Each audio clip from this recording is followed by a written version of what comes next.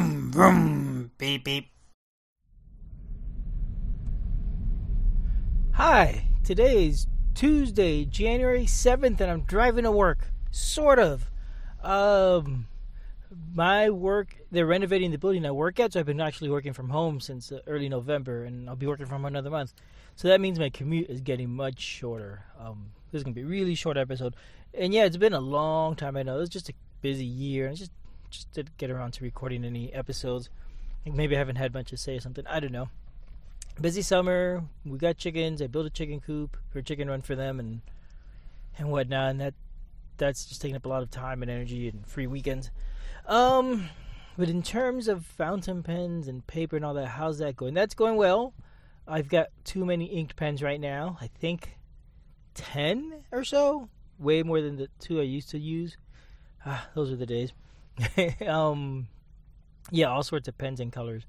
I got a couple fountain pens for Christmas and some ink. 3 bottles of ink. That was pretty neat.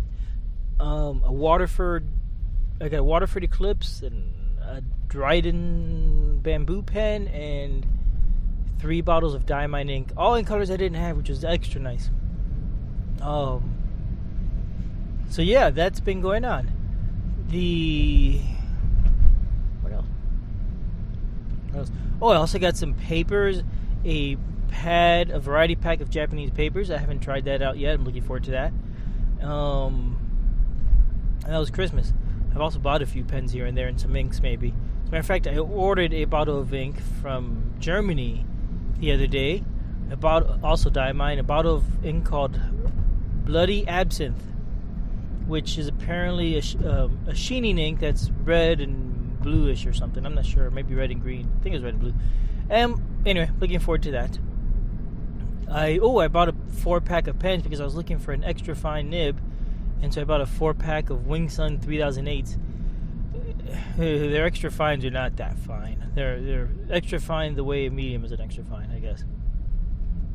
But it's okay. You know, there was a 4-pack for $16 on Amazon with Prime, so it's, shipped in 2 days or something like that.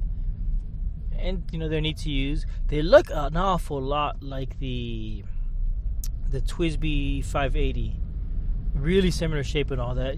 The details are different here and there, but it looks like a knockoff of that pen, honestly. So yeah, I'm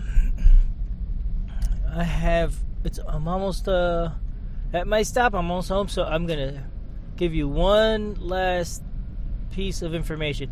It's a thought I had. If you have any friends that are getting into fountain pens for the first time or anything like that, suggest that they don't buy any bottles of black ink unless they truly love black or something. Don't buy black and don't buy blue.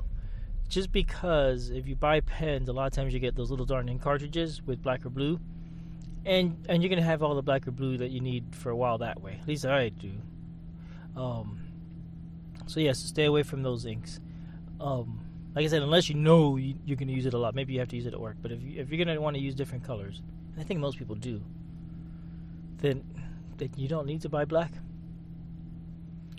You could probably find a friend, or you could probably give them some of your black ink, and they'll be set for a while.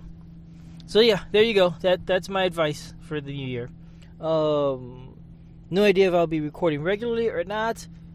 We'll see. Here you go. This is the first episode of 2020. All right. Thanks for listening. Oh, and if you have any questions or comments or anything like that, pensonthego@gmail.com.